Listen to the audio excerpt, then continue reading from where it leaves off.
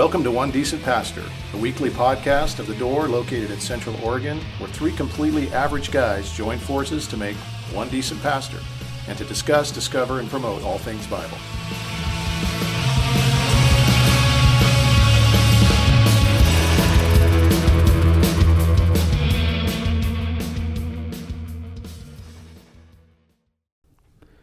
Happy day after Flag Day, everybody. Wow, you put some thought into that. I did, yeah. Yesterday was Flag Day, so. Okay. Yeah. Well, that explains it then. Me and Lindy were downtown yesterday, and there were flags in downtown Bend. Yeah. Well, which I thought was weird, because I thought that maybe they'd be anti-flag. And I was like, what is this? What's going on? Now you know. There you go. June 14th. Did you get a Flag Day. daddy-daughter date for Father's Day? She took me out for early Father's Day. Where'd you go? Where do you think? Pizza Mondo? Yeah, because it's like one of her favorites and mine. So one of the best pizzas in Central Oregon, I think. Did you happen to have a garlic knot? I did, and she had 4. Wow. So she ordered 4, and I'm like, oh, you're taking them home for your family? She was like, no, no. So she had a plate, with a slice of pizza on it, and then she had a plate with 4 garlic knots, and I'm like, that's a lot of daily bread. That's a lot of your daily bread. Apple doesn't fall far from the tree. No, Guess not. she's my daughter. Yeah. So This episode of One Decent Pastor brought to you by Pizza Mondo. That's right. Yeah, it's good pizza. We could try to get some sponsorship up in here. Yeah. I don't know if they're going to do it, but Yep. Maybe they could pay their sponsorship in garlic knots. They're not bad with their little marinara that you dip it in. Like it's good. they also have honey on the table there to put on your pepperoni pizza, which is fantastic, David. Yeah, I've heard that's a thing, but I haven't tried it yet. Sweet and savory. Come on. Crossing streams, man. Honey, It's worth a try, Good. I think. pizza, good. Together, no. Delicious. Well, I do like to put Tabasco on my pizza. Yeah. That's bad too. What are you guys doing? There's Sabelli's. How about if you just ate pizza and Well, I do. enjoyed it as pizza? I don't always put But Tabasco when I on do, it, but Sabelli's, they make this they call it the white pie, so they do some kind of white sauce. yeah. If you get the white sauce with sausage, which I know you like sausage. on Love pizza, sausage. and then you put some Tabasco on it. It's just a good combination. I have not had breakfast, so let's stop talking about this stuff. Yeah, but how do you feel after you eat something like that, Chad? Tabasco doesn't really do much Okay. for me. I mean, All yeah, right. it doesn't hurt me. It seems like everything hurts you. Most things do, but not Tabasco. Surprisingly, I don't know why. But Good. that's another story for another day. You guys ready to go camping? We're going camping. Heading to the woods. Church camp out this next few days. Yeah, Looking forward to it.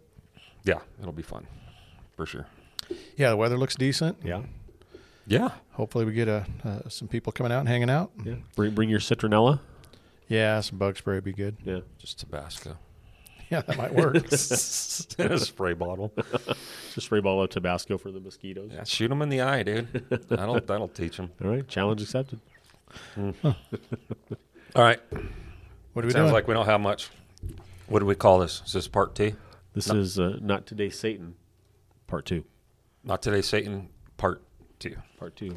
So last week we talked about this enemy that we have. I think we were basically referring to 1 Peter 5:8, that he's a roaring lion to the church and all that stuff, which is weird. So we obviously have this enemy who's like violent and destructive, and he doesn't have any goodwill towards the people of God.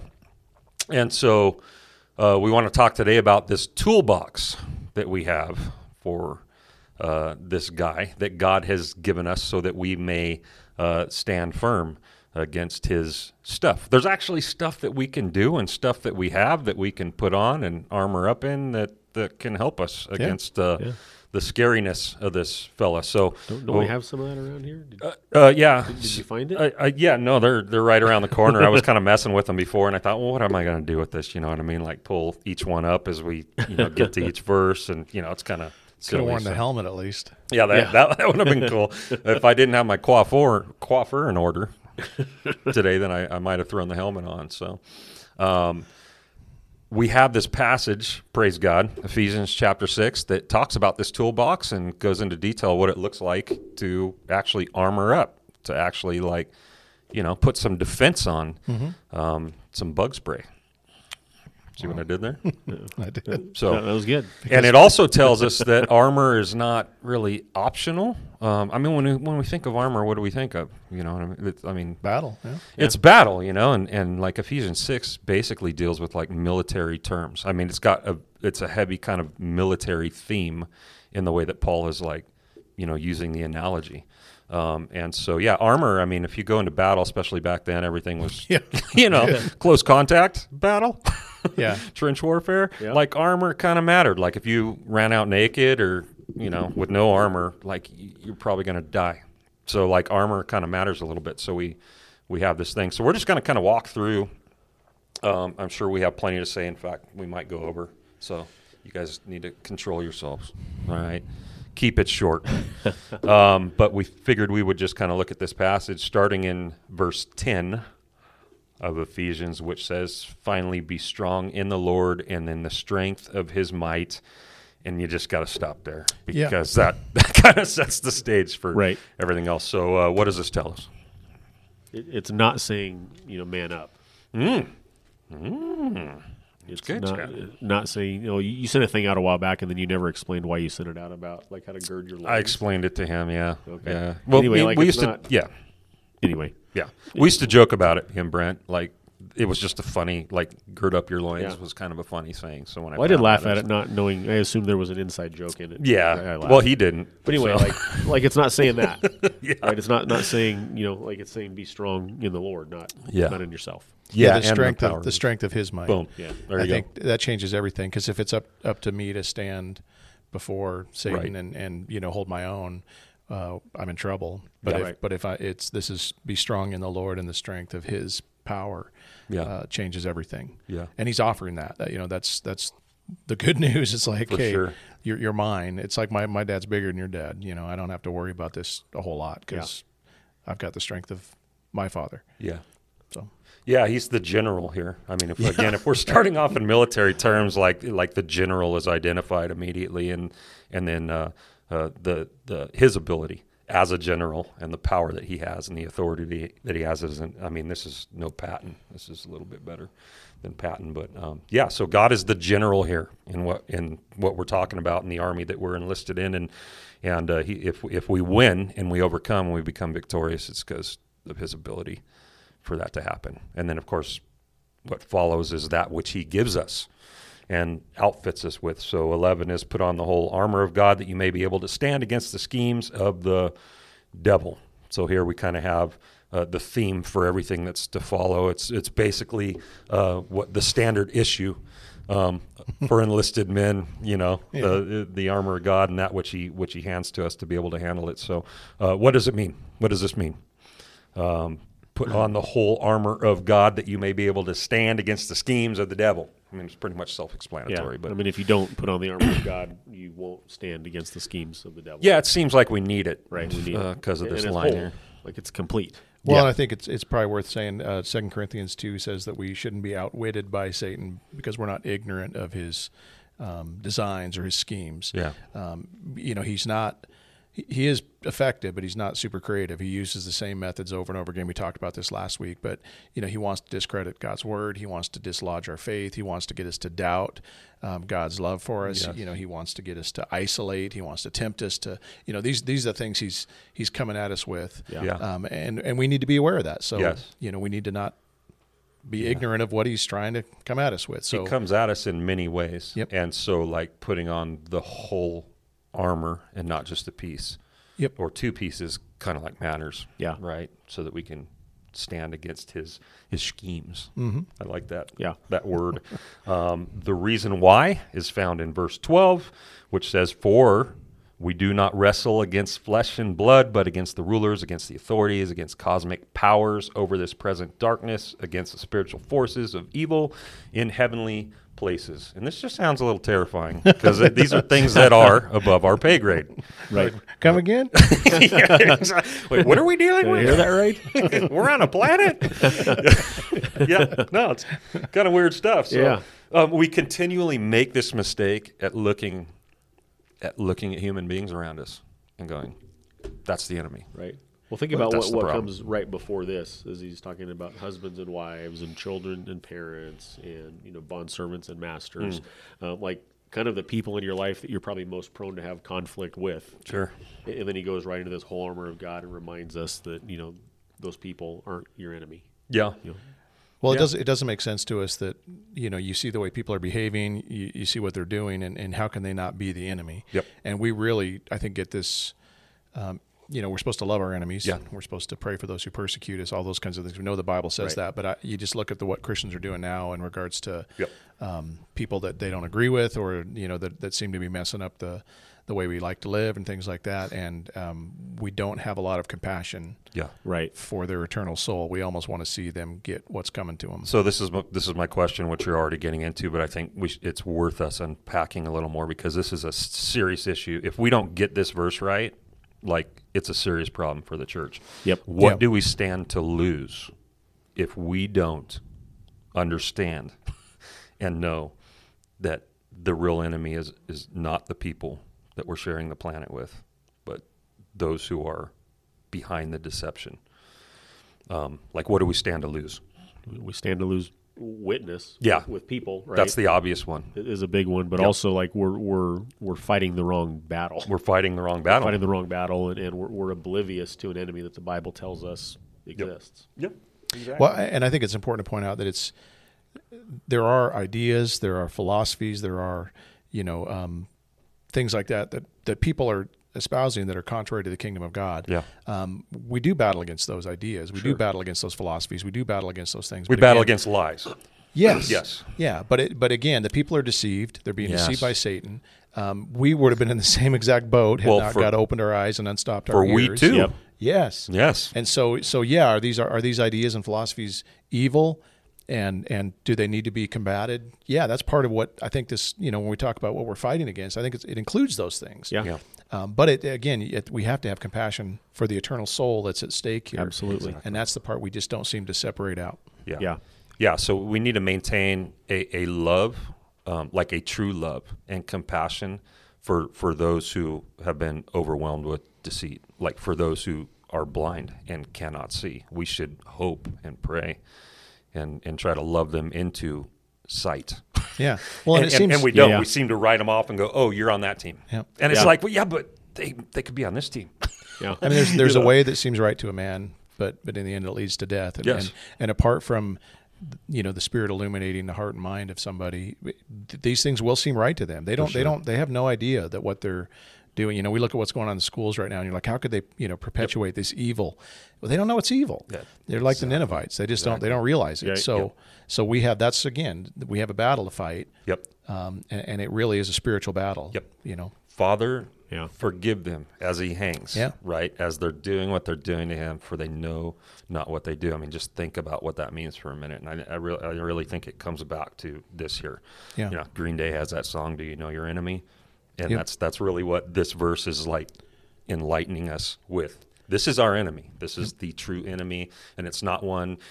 Spurgeon, I think, referred to it as swinging at the mist. that was his problem with his true adversary. Was that he wasn't able to see him or hit him. You know what I mean? It was kind of like swinging at the mist, and that's why everything that follows here matters so much, is because it's all an armor. It's an outfitting that is spiritual, not physical, right? Because we're dealing with an enemy that's spiritual, not physical, and so that kind of sets the whole tone for everything that follows here. And not to skip to the end, but this is why the prayer skip component. Skip to the end. We're just thinking of all kinds of songs right now. The prayer element, when you're dealing with people, that's the aspect where you're asking God, open their eyes, show them the truth, convince their heart that this is, that's one of the best tools we've got in our fight against that. Is we ought to be praying. We ought to be on our knees for people. Right. That's the radio man in the squad. We'll get there. But and I would even say too, not like you can approach prayer like, okay, God, fix this person. Right. Yeah. Right. Smite them. Smite them or judge them or whatever. Yeah. I can't remember who said it, but somebody once said, it's hard to be mad at somebody that you're praying for. Correct. Right. And so, praying out of a place of love and compassion for people, but also praying, help me to understand and help me to For sure. To help my eyes to be open and help me to witness Christ as best as I can. So we'll get to it, but so even humility, even the constant asking for a reinforcement of humility in us is actually not going to make us weak in this battle. It's going to make us strong in this battle. Yep. Right. So 13 obviously goes on to say, therefore, as a result of this being your enemy, now that you know that this is your enemy and not this over here, take up the whole armor of God, that you may be able to withstand in the evil day, and having done all, to stand firm. What do you guys think, the evil day? Is that like a reference to something specific, or is it just the days are evil? When he decides to come and poke at us? Monday, Tuesday, shoot a Wednesday, fiery dot. Any day, every day. Any day that ends in Y is the evil day. I mean, I think we're living in a time right now that we would classify as, an evil time. Yeah. We're waiting for the return of Christ and His kingdom to be, finally realized. And so, I don't know. Seems like when you look around, unless you're post-mill or whatever, I kind of take it more as just the day of challenge. Like Paul's writing this from prison. Like he knows what he's talking about really well. It's extremely pertinent to him as he's writing this to the church in Ephesus, because he's feeling the fiery darts, just through his circumstance, and so, I don't know. It could just be, whenever the challenge arises, right, and we feel like we're being pressed on by the other guy, there you go, Yeah. So, all right. Now we move into the actual pieces of armor. Real quick, though. I love that it makes it clear that it is possible for us to stand firm. Yeah. So sure. It's not like, can we do this? Is it possible? Yeah. Yes, it's possible. Yes, you can do this. Yes, if you do this, you will be able to stand firm. Yeah. And I think that was part of the question people had last week was what do we have to be in constant fear that we're going to get devoured by Satan? Well, if we armor up and do what God's asked us to, it's possible to stand. Right. Yeah, in absolutely. the day of evil. It's possible to overcome. Yeah. So that's why we decided to go through this week, is because this is the actual remedy for our fear. Yep. Or the remedy for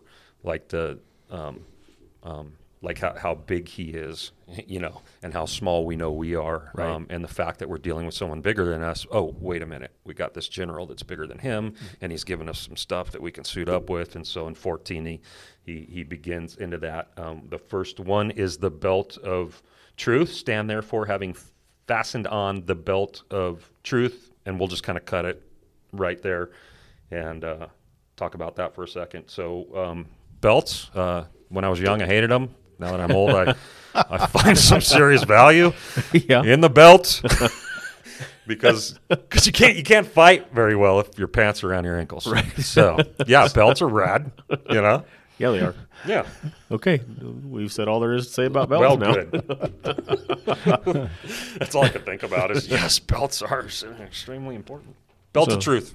So growing up in Prineville, where I did, rodeos, a pretty big thing, and belt buckles matter. So not just the belts, but the belt buckles. Oh, in matter. those cowboy communities, you bet. Yeah. That's your whole identity wrapped up in that belt buckle. And then even having a belt with your name etched on the back side of your belt, that was a thing growing up. So you'd have kind of these decorative belts, and you have someone burning the leather, your name, and then you have a cool belt buckle. Is this going to transition into this at all? No, I'm just saying this is Okay. I'm like, so belts are good. Yes, I think many reasons. I think truth is probably the more important emphasis here is the idea that truth can be known, that there is objective truth, and it lets us know that as Christians, truth is achievable. Right.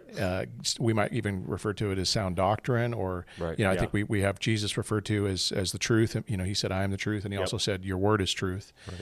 And so we have a standard that we can actually look at. I know that goes against everything the world talks about today, but we actually do have a standard of objective truth. And that's important to kind of start with that idea. And our enemy is known as the father of lies. So that's really what this is. I believe that's why he starts here, is because really we're in a battle. What is the war over? It's not over territory necessarily, like in a worldly sense or whatever. It's over truth. It's truth and lies. Yeah. And so the first thing is we need to strap truth on. Yeah. If we're going to go into and fight a battle that has to do with lies, then we probably ought to know the truth. We probably ought to be like fully immersed in it and fully confident in the truth. And and so it's all about strapping on the truth. Yeah. About Well, even just in yourself our in it. kind of cultural moment of just like misinformation is so prolific, and people are who do you fighting, even believe fighting anymore? each other with Yeah. misinformation, and, Yeah. and it's just a mess. Yeah. Because we're losing our collective ability to say that there is objective truth. That's it. Like Right. like even now, like it's always been there. I don't think it's new, but like Right. for us in America, like it's so weird that we live in a post-truth culture. Right. Like I just never thought that would even be a thing where people can literally look at something that cannot be denied, right? Like, oh, I'm sitting at a table right now. Yeah. I'm pounding on it. Like, and someone could go, no, you're not. It's not really there. Right. And like that can be their truth and Yeah. other people's truth. And it's just like ridiculous. 2 + 2 is 5. Yeah. That kind of things. Yeah. Exactly. That's if it's true to you. You know? Exactly. It's like, no. Right. But it's always been a truth war. And even Satan, since the beginning, that's what he came and challenged. The very first thing that brought sin into the world was a Right. false truth claim. And the weird thing is that this is something we have to fight for in the church, Yes. and then we have to also fight for outside of the church. Right, yes. It seems like both battles are always kind of raging. It's surprising that we have to fight for it in the church. Yeah. But you know, Well, again, when you got weeds in the wheat field, then it makes sense that some of that creeps in. Yep. So belts are good. Let's just go there Yep. because truth is everything. Like you're we. going to jump to the next one already? Well, no, Oh. Brink. Yes. I mean, Well, no. I mean, yes. I'm so confused. I don't know what I'm doing right Okay, now. well, I just want to make sure. You tell me. Okay, no, we're going to say this. God has revealed things in such a way in his word, truths about him, truths about man, truths about the world, truths about sin. Yeah. I mean, all these things are very clearly laid out in his word. We don't have to guess. We don't have to wonder. And when we don't use that as our standard or our baseline, we're going to get into trouble quickly. Oh, and for sure. and that's Yeah. where you see this compromise in the church right now about so many things that are trying to appease the world or go along with it. But we can stand firm on what God's word tells us, For sure. and not apologize for it. You know, we Right. don't feel bad about it. This is God has revealed this. This is what He calls truth, and that is truth. So For sure. I would just wish more people would settle on that. I don't know. Yeah. It seems like it shouldn't be a hard thing to settle on. I tell people all the time, like even from the pulpit, like there's stuff in the Bible like that I don't completely get down with. Like there's stuff that just like hits me wrong or doesn't seem right or seems contrary to me. But like at the end of the day, I never question that any of it's true. Like I know for certain, even the things I like, don't like, agree with, don't agree with, like it's just true. But that's the enemy's tactic is, did For God sure. really say? Does his Question, word right, really to mean? confuse us. Right. And he's going to come at us with that. So again, don't be ignorant of his schemes. Right. He's going to come at us that. And we have to know truth, which means be students of the word. Yeah. We have to remind ourselves of truth, and we have to be around truth tellers. Yes. All of those things are critical for Yeah. us, because if the minute you start to get away from that, Yep. you're just going to believe the lies. I mean, Sure. it's just, it's Well, super when easy. you remove God from the equation, then truth does become subjective or individual.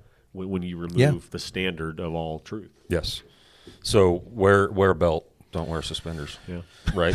I'm thinking of a couple people right now. As soon as you said this. No, I have a couple in my mind too. Maybe the biggest question as we go through these. So how do we do that? So it's really neat to have this picture of I put on a belt of truth.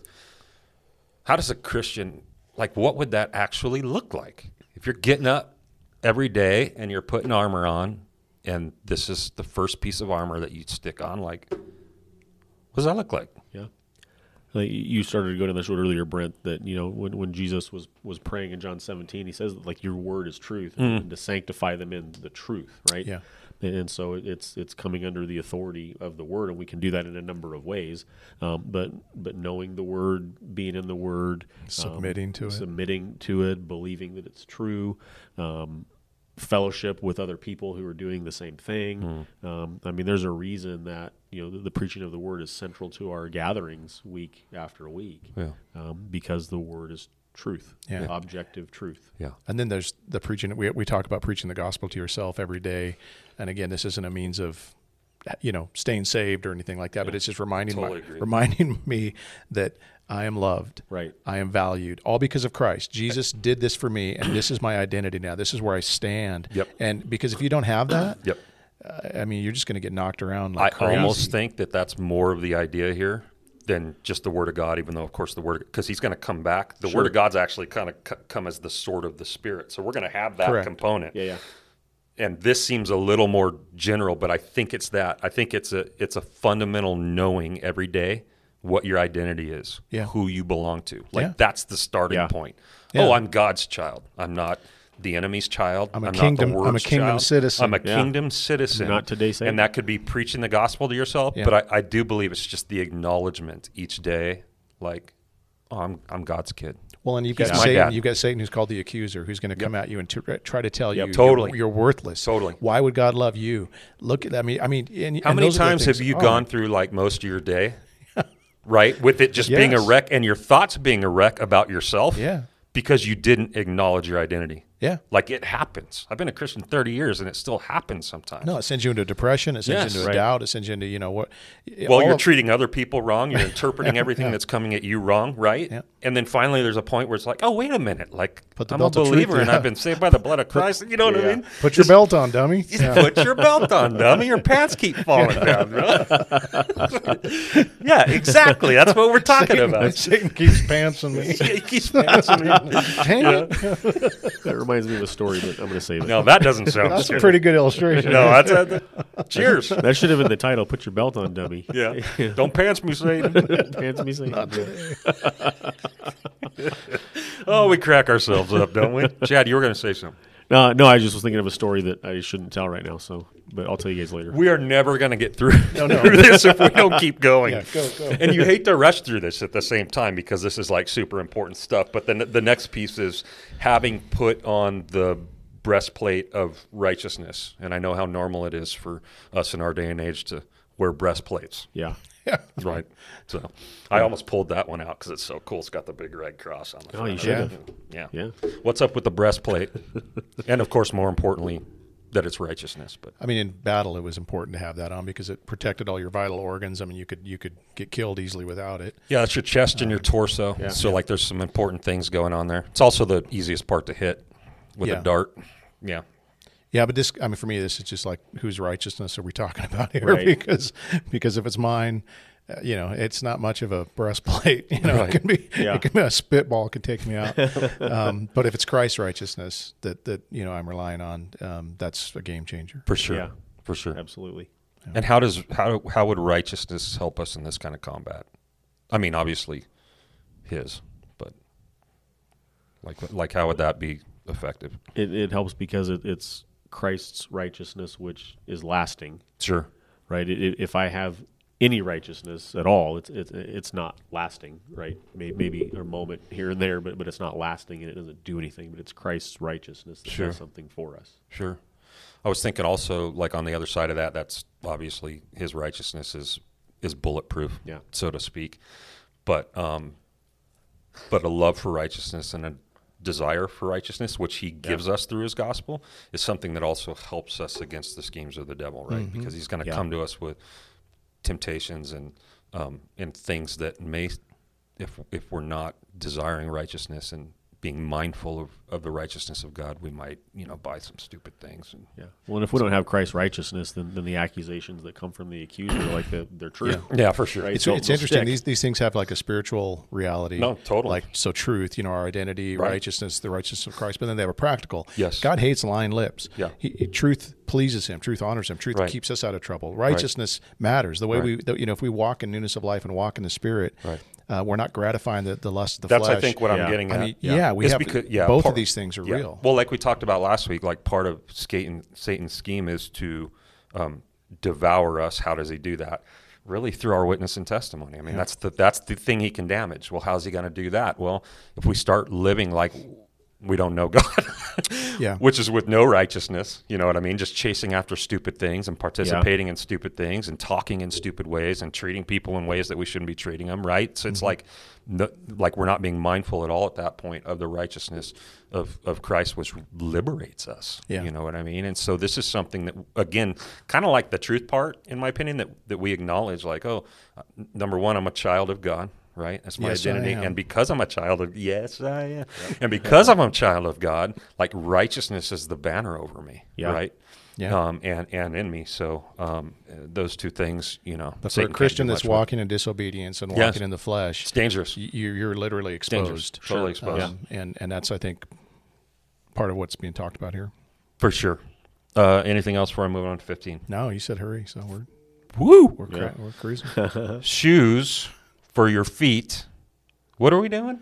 Oh, and as shoes for your feet. I read that wrong. Having put on the readiness given by the gospel of peace. I like this one. Gospel-ready shoes? They ain't Nikes, bro. And they ain't Vans either. No. So, yeah. I mean, so the gospel of peace has something to do with the way that we walk and move and where we move to and where we walk to. This is an interesting one, I think. No, this is fun. People do different things with this one, but we talked about preaching the gospel to ourselves. Mm-hmm. When we're doing that, we always have to have that in mind. But then there's that idea of always being mindful of the need of others for their eternity. Well, Romans 10, how sweet are the feet of those who bring the gospel. I couldn't help but think about when I'm mindful of evangelism, when I'm walking around with purpose in letting people know about the good news of Christ. The spiritual battle is, obviously Satan's coming at you because he doesn't want that to happen. For sure. But it really is, I can see why this would be part of the armor. Yeah. Yes. I would say that the gospel is the thing that actually mobilizes us. Right. When you think get your eyes off of yourself, get your eyes off of your own problems. It mobilizes us. Sure. Gives you purpose, gives you mission. Yes.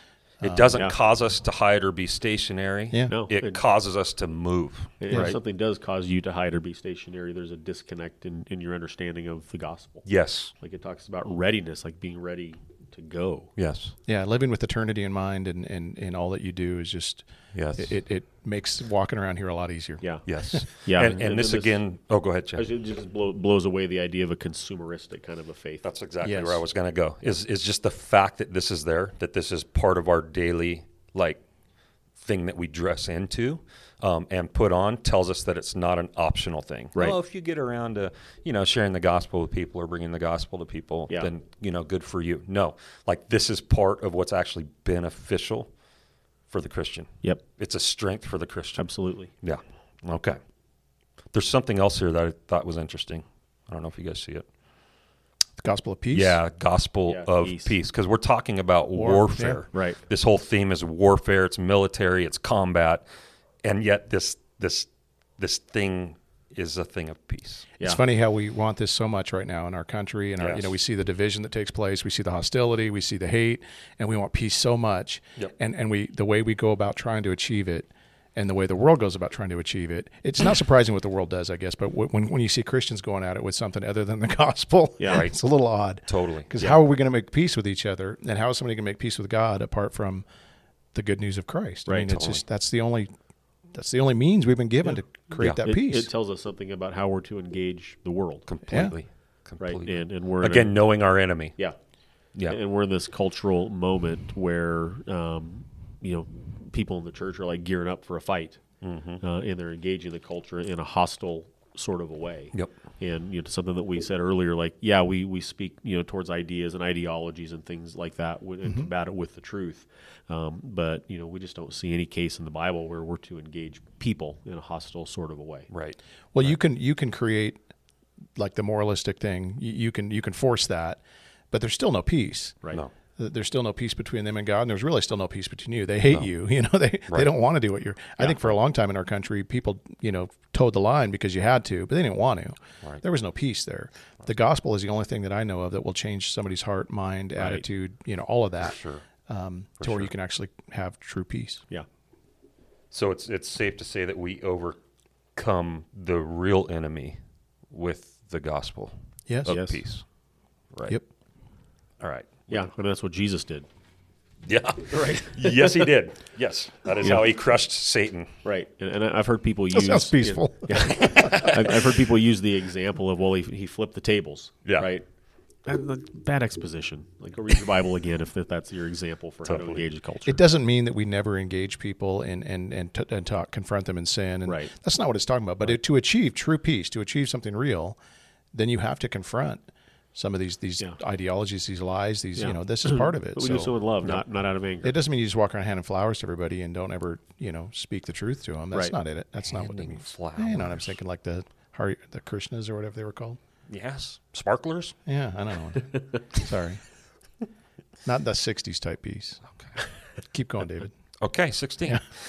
Yeah. In all circumstances, take up the shield of faith. Shield of faith. Go. First thing that I got to say that the idea of Satan just sending a continual flurry of fire arrows at us is kind of terrifying to think the about. darts? Is that? Do you want me to read the whole thing? Oh, well, just the fiery darts were coming Pick at up us. the shield of faith with which you can extinguish all the flaming darts of the evil one. If it just said darts, like it'd be like, whatever, dude. Fiery. But because it says that they're on fire, it's like, okay, darts, that's a game changer. Yes. Yeah. That escalates things. Yes, it does. So. Yeah, I mean, he's throwing everything he can at us to try to get us to, to do this, and yet we have something. Those shields that they used at the time, they were like 4 feet. I mean, you could hide behind the whole thing. It would protect you. Yeah. And we have that the faith that we have in not in ourselves. It's the object of our faith that matters, obviously. Yes. But the faith in who God is and what He's promised is really the key. Yeah. So there's actual.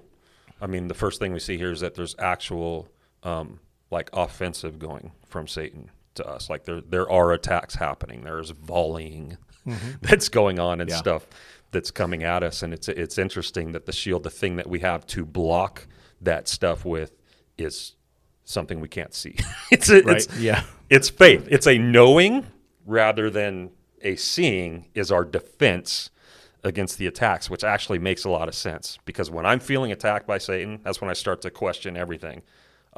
God must be mad at me, or He doesn't like me at all. He doesn't have anything to do with me because these things are happening to me, right? So when the enemy starts pressing on us, if you don't have faith, if you're not confident in your faith, you're not going to be worried. You're going to be buying everything. Everything's going to be hitting you. Yeah. Right. Yeah. Everything's going to be hitting you. That's what I thought of, because I do that all the time. You're going to start questioning everything. Yeah. Right? So, faith keeps us from questioning everything, even when the world goes dark, even when everything goes bad on us. It keeps us knowing for certain. Yeah. Oh, wait, you've got this. You know what's happening. Even when we do question, faith helps us in our questioning. Right? Sure. Like kind of, Lord, I believe, help my unbelief. Yeah. Kind of. Well, the cool thing is I always come back to a place of faith. Yeah. Because I have nowhere else to go. Yeah. But I like usually make a mess our of faith things. wavers, but Right. the object of our faith doesn't waver or change ever, right? And faith isn't just like the idea of, power of positive thinking or something. I think a lot of Christians think that way. I'm just going to, believe that everything works out. And it's not. It's really going back to what has God said He will do. What has God told me? Yeah. And believing that. I think George Mueller is the person who's been credited as like the father of faith, or the if you look up faith in the Bible, there's a picture of him there. But he said, I didn't really have any more faith than anybody else. Right. I just believed what was written in the Word. Yeah. And he said He was going to take care of me. He said He was going to provide for me. He said He was going to protect me. And I'm just believing it. Sure. And it really, that's, it can be hard to do. Yeah. You guys help me in that a lot, and I appreciate it. That's why this is a team sport. Team sport. You're not in the battlefield by yourself. You've got other people to say, "Hey, dummy, remember the promises of God." Right. So and we need that. Yeah, for sure. So there's an attack that's constantly happening from our real enemy, and faith is our defense against that attack. So what I think you kind of just mentioned it. What may it look like practically on a daily basis? You're putting on the armor of God, picking up that shield. What does it maybe look like to pick up that shield when fiery darts are headed? The Bible tells us that if we draw near to God, He'll draw near to us, right? Oh. The Bible tells us that He's the author of our faith and the perfecter of our faith. The originator even of our faith. He gives it to us as a gift. And so, what's on us is to believe and to draw near. Yeah. And in those moments when we struggle to believe and to draw near, to ask Him to help us to believe and to draw near. Yeah. I love the in the Old Testament how they would stack up those stones. They would call them an Ebenezer or whatever, where they were reminders of what God did then. But that when you walk back by them, you could look at them and say, oh, yeah, remember when God did this? Because I don't know why we're so short-sighted or we forget this, but I mean, think about all the amazing things God has done, all the reasons we have to have faith, strong faith. Yeah. And then we wobble around, but you look back at those stones, look back at those times, and remember what God has done.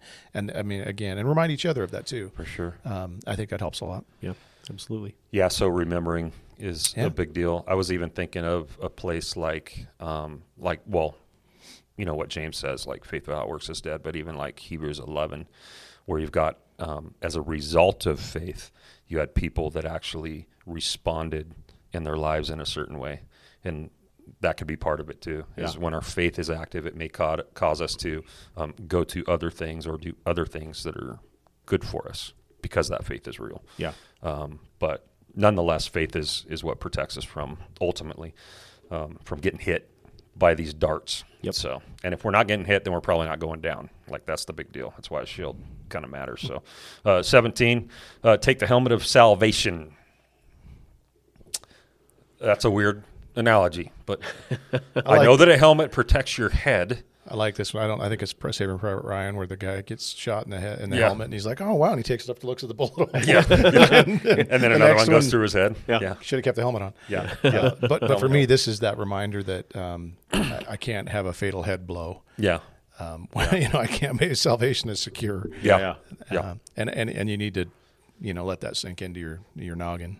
That's kind of where I thought, Yeah. is it like a helmet protects your brain, which your mind is there, you know? And so everything that we know about God, about truth, about all that stuff is here.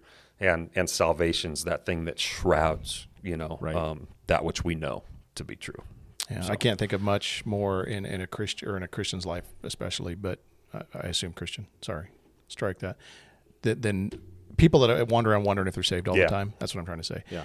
How ineffective they are. It's like their legs are taken out from under them. Am I saved? Am I not saved? Did I do enough? They're just ineffective for the kingdom. Yeah. And they're always worried, and they're always in constant, this state of turmoil. Yeah. Knowing that nobody can take me out of the Father's hand. Nobody can, remove this salvation. Yeah. Is It's such a freeing thing to believe and to know. Yeah. So again, it's an identity thing. Yeah. It's again a knowing. Oh, this thing's been done. This thing's been finished. Yeah. And if we know that something's been finished, and we can't actually lose it, right, with that which we're being challenged with, it changes the way that we fight that battle or approach that battle. Right. So like just our identity. Oh, I'm saved. I've been saved by the blood of Christ, bought by the blood of Christ. Like, he can't have me. He may shoot some stuff at me, but he can't have me. Right. And it's the assurance of salvation now, and it's the assurance of the salvation that's to come. Right. And both of those things are like, they protect my head. Yeah. Well, the one to come is a big deal, because that will allow us to meet things head on, rather than cowering from everything and living in a way that's contrary to how God's called us to live. Again, this dude's in prison. This dude has just been everyone hated this guy. And inside and outside the church at different times. But he's kind of like public enemy number one, to the people around him, and he knows it. You know what I mean? And I think he knows, what's the worst thing they're going to do to me? Take my body? They can't take my soul. Why? Because I have a helmet of salvation. Right. This is just the way it is. Yeah. And our favorite, the sword of the Spirit. Now we get to go pick that bad boy up. Yeah. We get to go on offense now. Heck yeah, we do. We get to go hurt some people now, dude. Yeah. No, most of the other stuff, it all seems like it's defensive stuff. You're being attacked, and so you're putting stuff. But even this to is prevent that. Not really offensive. But sword sounds offensive. Well, it is. Why is it offensive? Because of what that says. Well, what it's referring to. The Word of God is still okay. offensive. All right. Yeah. Never mind. No. I think that most Christians want an AR or a Glock.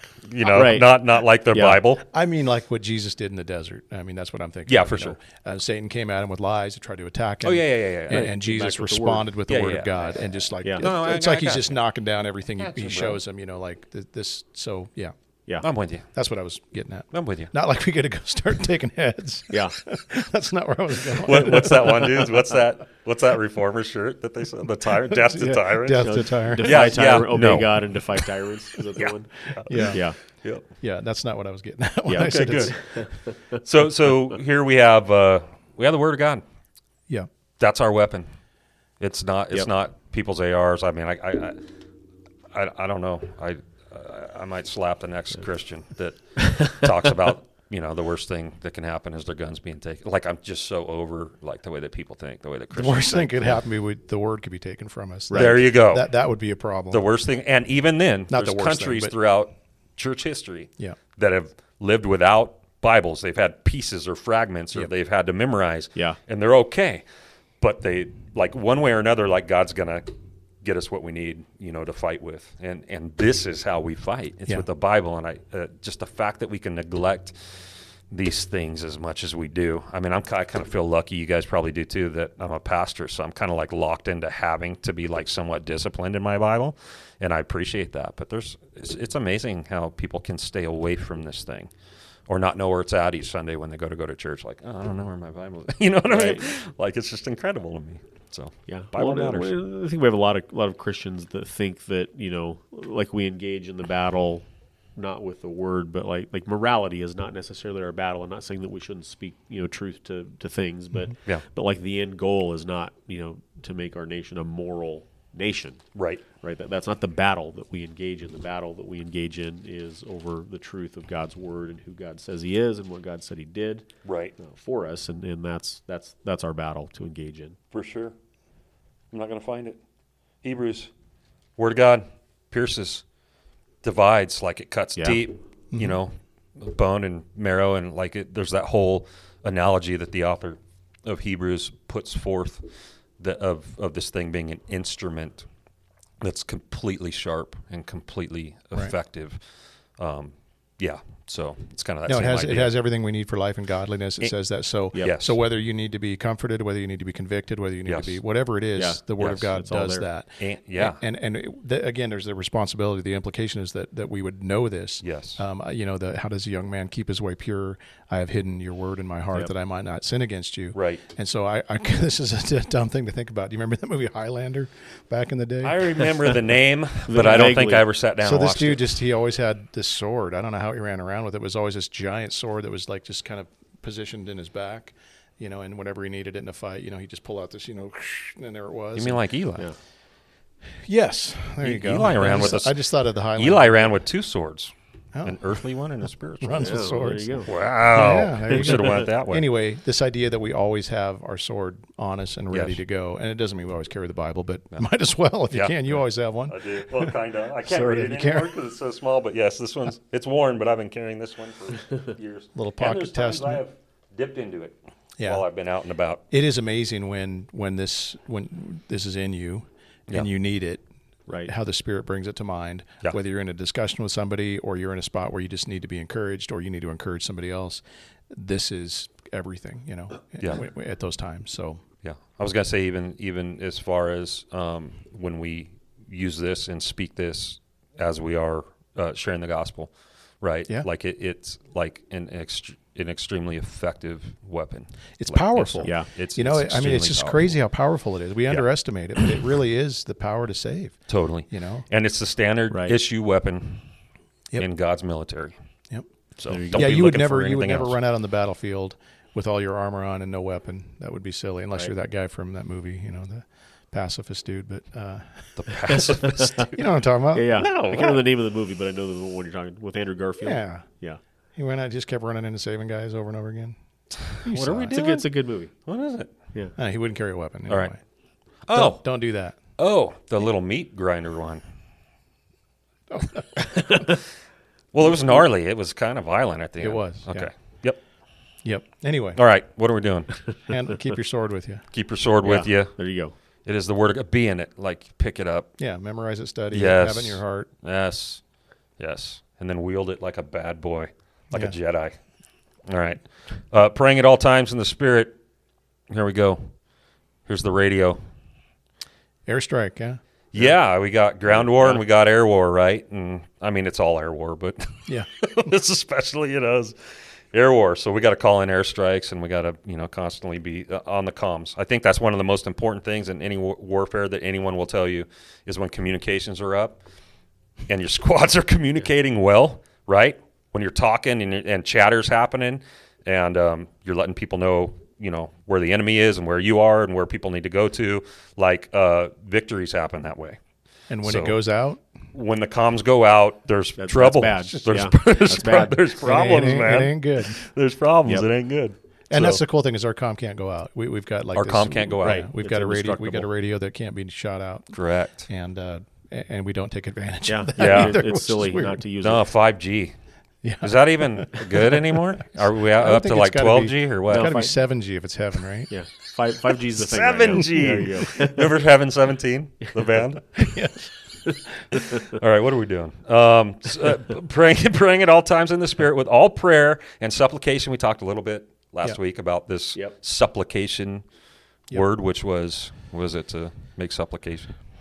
Well, the needs we have, we're asking God to meet those needs. Yeah. There you go. And to that end, keep alert with all perseverance.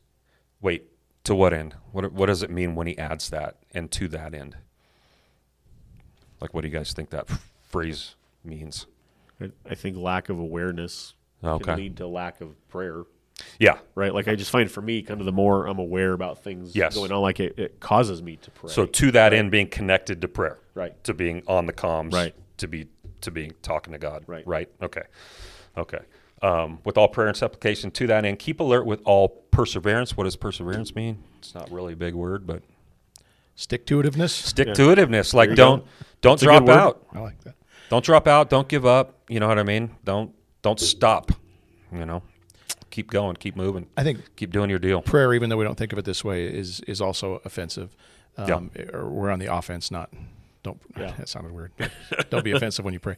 But you're on the offense again because, again, we try to think about all the ways we can affect change in people and try to, manipulate and make things happen.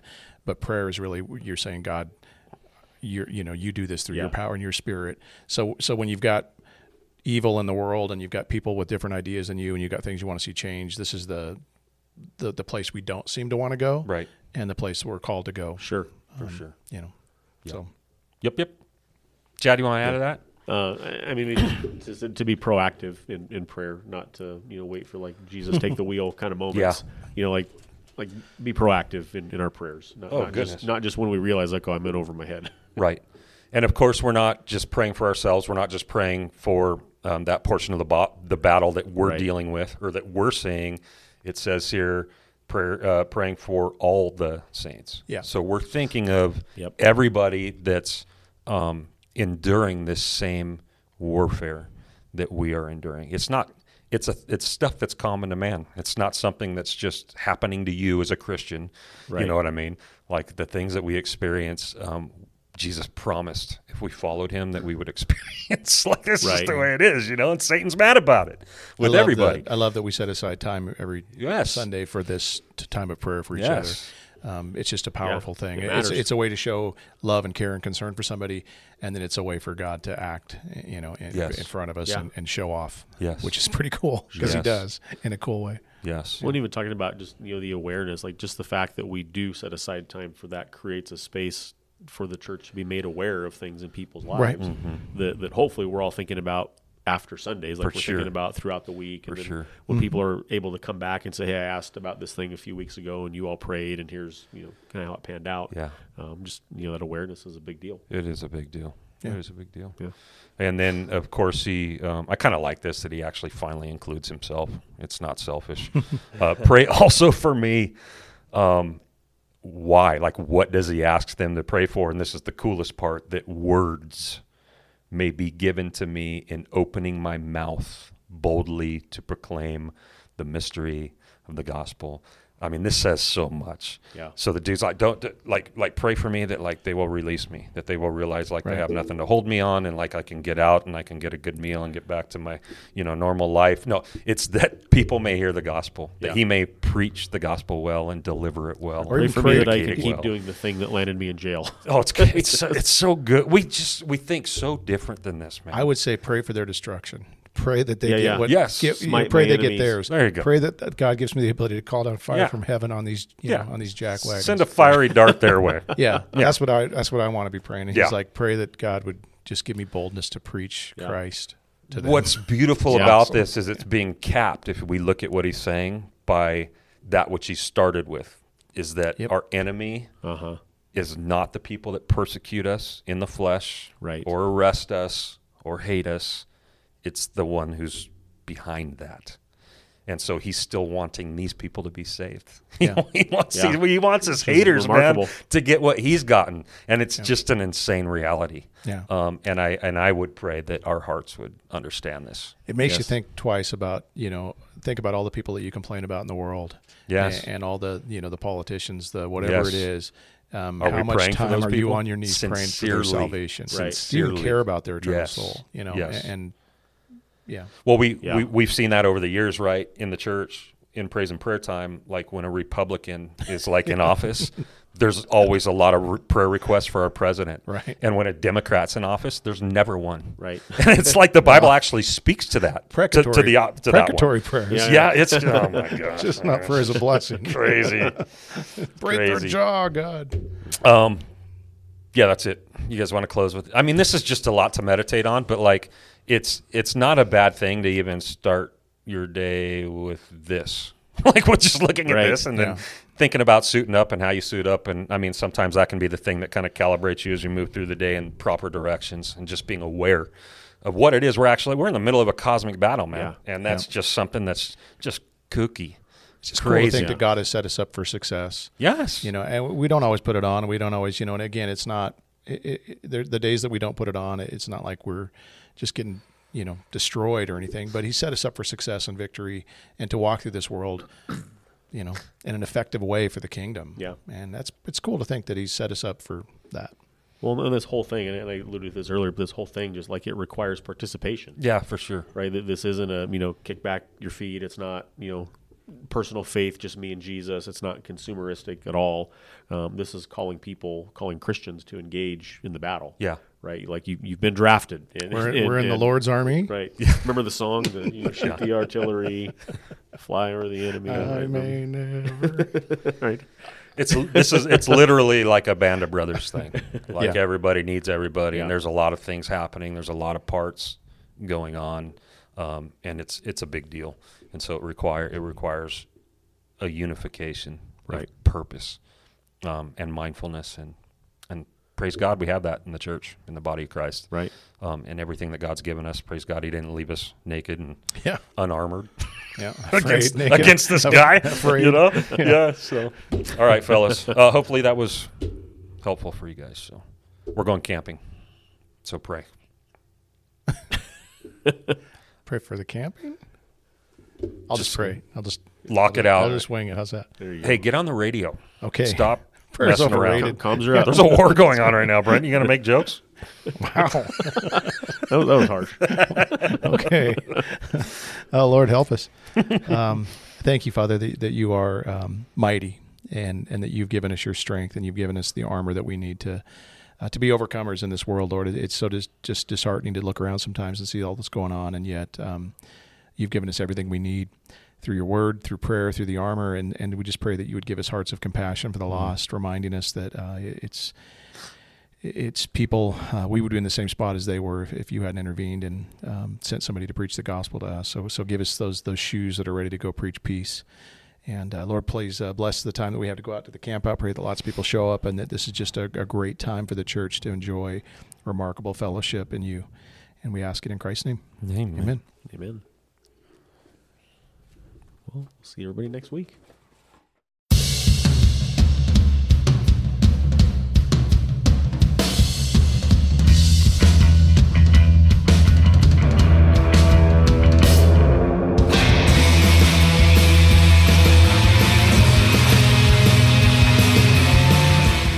Thanks for tuning in to One Decent Pastor. If you'd like more information about the church, go to our website at thedoor3r.org.